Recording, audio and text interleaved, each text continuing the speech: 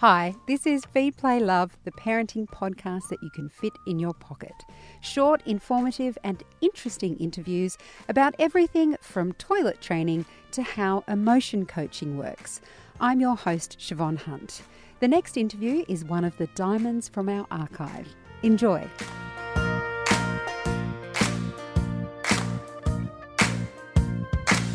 The key to our children's future prosperity is to be found in their toddler brains. That's according to our next guest, who's written a book called The Toddler Brain, Nurture the Skills Today That Will Shape Your Child's Tomorrow. But this isn't just another parenting book to add to your long list of things to feel guilty about. It's not about becoming a tiger mum or excelling at helicopter parenting. Dr. Laura Jana is a paediatrician. She's the Director of Innovation at the University of Nebraska College of Public Health, and she's the spokesperson for the American Academy of Pediatrics. What she has to say is both hopeful and inspiring. Laura, welcome to Kindling Conversation. Oh, it's such a pleasure to join you. At the very beginning of your book, you talk about parents looking at the big picture of their child's life. Why do we need to stop and actually think about this question? You know, when I get asked about what should parents read and do and stop what they're doing and look at something else, I had 3 children in 3.5 years. And to say do anything besides just getting the clothing and the crying and the car seats and the diapers and the feeding done was a big task. You know, you mentioned at the outset here, this isn't just another parenting book. In fact, my hope is that with this book, it gives parents a strategy that they can use to sort of approach the bigger picture world. So that's where I do want parents to take a moment to consider what I've put in this book, saying the world around us has shifted. And if we're trying to aim our kids in a direction of success, we need to stop and think about, wait, which direction do we need to be heading in? And now you've got the ideas and what skills they need. Now you can go do it and you can make your decisions and you don't have to live with a parenting book in your back pocket. And that idea of big picture, you mentioned the term ready for life adult. And I have to admit, so my children are 5 and 3, and I'm constantly trying to, as you say, juggle that balance between just making sure they're fed and clothed and, you know, happy, and also thinking about their resiliency and things like that. But I very rarely think of them as how they'll be as adults. What do you see as our job in terms of preparing them for the real world?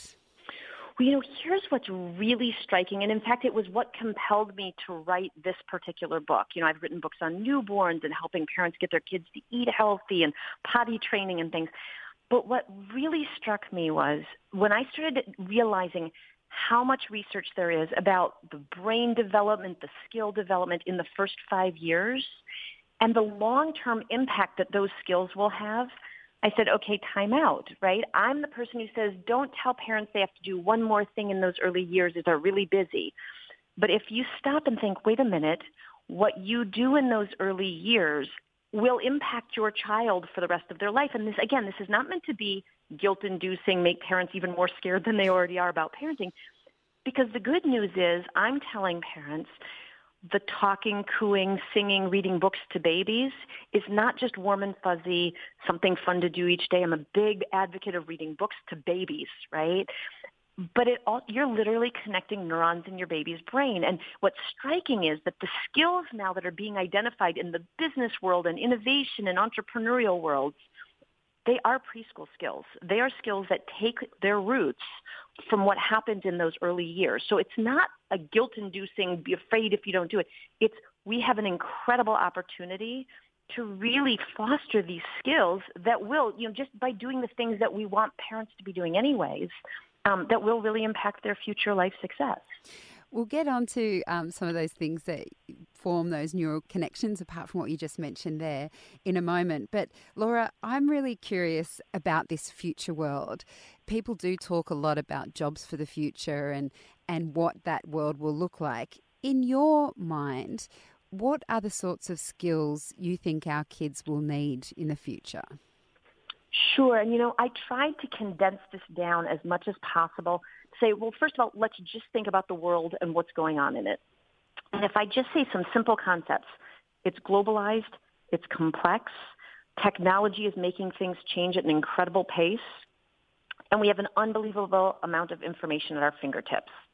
If you just consider those things, back when I was in training, when I was in medical school, I memorized facts better than anybody, right?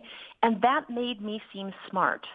And granted, it was useful. But now you can have access to as many facts as I do if you're holding a smartphone in your hand or if you've got a computer. So what happens in a world where we've got technology and we've got access to facts all over the place? Now it becomes who can use those facts, apply those facts, who can adjust quickly because the world's changing very quickly. When you talk and very concretely, if I say to you, when I was growing up, what job do you want to be in? I want to be a doctor. Here's the course you take, the classes you take, the major you major in college, and there you go. There's your course. But what happens in a world where it's been estimated that 65% of jobs that third graders today will work in their future do not currently exist? Now what skills do you want them to have? And that's where a lot of thought is going into when technology comes in, when robots take over things. What skills are going to be so valuable? Doesn't matter what your job is. Those skills, to get to your point now, are creativity, communication, collaboration, critical thinking, adaptability, the ability to fail and learn from your mistakes, and certainly all of the skills that have to do with relationships and perspective taking and empathy, things that have largely been sort of, I don't want to say discounted, but when you think about school success or your child is really achieving, we think of that in terms of worksheets and, grades on tests, as opposed to the ability to read people as being as important as the ability to read a book. And that's where the shift in thinking, realizing these skills are powerfully and becoming even more powerfully important than they've ever been before. I grew up in a similar way as yourself. So when I did my final leaving exam at school, it was all about learning by rote. Mm-hmm. Can you tell me about the early years, the first 5 years of a child's life, and why that is so important, considering most children will go into an education system that is probably going to teach them similar things to what we learnt in terms of learning by rote? Well, the good news is, on the one hand, I do a lot in the world of innovation, including I attend some of the really big, international discussions around innovation in education. And part of what compelled me to write this book was that in the education world, the pediatric world, the parenting, I'm seeing some very significant shifts and shifting away from that. So first of all, I think there's hope that people are realizing that it's what you need at the end of all of this in sort of the workplace and everywhere else are these skills that I just mentioned: creativity, communication, collaboration, the ability to ask good questions, not just know the answers. That we're starting to see people making really big efforts to shift that in the education system. What's striking, though, is that hasn't necessarily carried down, or people don't realize how much that should carry down into the first 5 years. At the same time, that the brain science, right down to really intriguing neuroimaging capabilities, are showing us that we know that those neurons connect at a very early age, and that, in fact, things like executive function skills, which I always say are very conveniently named, right, because it implies in all of this, if you want to have sort of executive skills, but technically speaking, they involve cognitive flexibility, impulse control, and working memory. And we know that those have a rapid, one of the most significant rates of increase in development of those skills occurs between age 3 and 5. Now, again, having said to you, I'm a parenting realist. I really don't like to make people sort of have their eyes glaze over and get bored when I'm talking. Let me give you an example. A 2-year-old. Most parents I know would think it was very inappropriate to stand a 2-year-old on the side of the road and say, don't run into it, and then leave them there, right? We know that that child is going to be at risk of being very seriously harmed, run into the street. By the age of 5, lots of children have learned this idea. You don't cross the road without holding someone's hand. It's dangerous. Now, that doesn't mean that they've fully mastered it. And I use the example of until you put their puppy on the other side of the road and then they run out to go get their puppy, right? But what happens there, that is a clear-cut example of impulse control. Yeah, your impulse is to go run, but something tells you, stop, use your skills, think what's going to happen, there's danger, don't do it, I was told not to. Those skills don't exist in 2-year-olds, very minor, and they rapidly improve between age 3 and 5. So if we say that we value things like, impulse control and executive function skills and the ability to stop and think through our actions, we have a huge opportunity to cultivate those skills during their most rapid and sort of a sensitive period of development. It's not middle school STEM education. It's not just the teenage years. And of course, they become somewhat of an issue because they don't fully develop until kids are in their 20s. But that window of time between age 3 and 5 for things like impulse control is really significant. And even beyond that, it has predictive value of future life outcomes, because if you can stop and think through your behaviors starting at that early age, think about what that means when you say, should I study for my test or should I not? Should I experiment with unsafe behaviors or should I not? That becomes predictive of future life outcomes. And that particular skill to actually stop and consider what you're doing, how can parents foster that? Because I admit I've spoken to lots of people about emotion coaching and that kind of thing, and my daughter's just about to turn 5 and not quite sure she's got the hang of it yet. Well, sure. And see, so part of the message here is, first of all, if you have a 2-year-old, don't have unrealistic expectations, right? If your child hits or bites, it's not that you don't want to teach them, but to get angry with them is the equivalent of getting angry with a 2-year-old who doesn't know how to tie their shoes. 2-year-olds don't know how to tie their shoes. It's not developmentally expected. So part of it is being understanding of what that developmental progression is. And in each of the chapters in the book, I help parents take a closer look at the standard developmental milestones of early childhood in the context of these skills.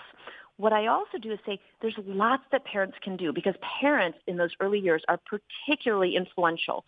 Babies are watching you. They have neurons in their brain that are literally like mimicking your movements even before babies can actually move.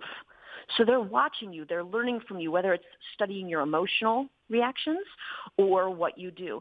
The other part of this, so, first of all, just demonstrating the behaviors you want to see is really foundational. And again, very simple concept, but really important. But the other one is help kids think of strategies. So the example I like to use is, we all would like to eat chocolate chip cookies for dinner, right?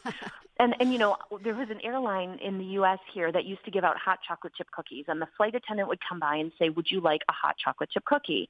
Now, I tend to eat very healthy, but I love hot chocolate chip cookies. So I started saying the question isn't, do I want one? The question is, should I take one, right? Now, if I'm starving, I've eaten really well for the day, but and I really love this cookie, that's great. But if I have, I've been traveling, I haven't had a healthy diet, I'm really stuffed, but I love cookies, what's going to make me say, it's not whether I want it or not, I shouldn't have one? Helping kids think through those strategies, 3, 4, 5-year-olds. Sometimes it's get it out of your sight, right?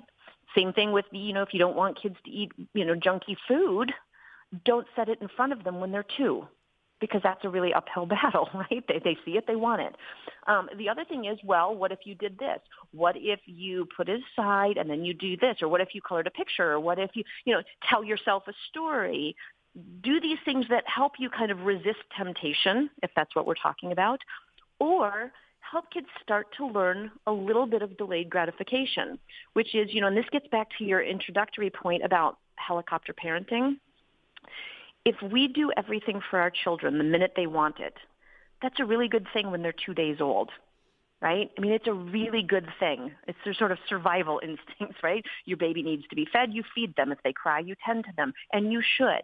But somewhere between 2 days and 2 years, you want to start making some progress towards, I'll be there in just a second, right? And instead of the instant anything goes wrong, the instant your child wants something, the instant they want to tell you something, a 1-year-old cannot control their impulse to tell you something while you're talking to somebody else. But a 4 or 5-year-old can. And unfortunately, what happens is a lot of times as parents, we forget to transition to the, now you need to wait a minute, wait your turn, here's what you can do. Why don't you do this? Why don't you write down your idea? Or why don't you, just wait when so-and-so is done speaking? There's a lot of those sort of instructional things you can do to help kids start to learn those skills. Oh, there's so much. I could talk to you all day, Laura, but I'm going to have to wrap up. Thank you so much for your time this morning. Oh, it's been a pleasure talking to you. That's Dr. Laura Jana. She's the author of the book, The Toddler Brain, and it's published by nerobooks.com.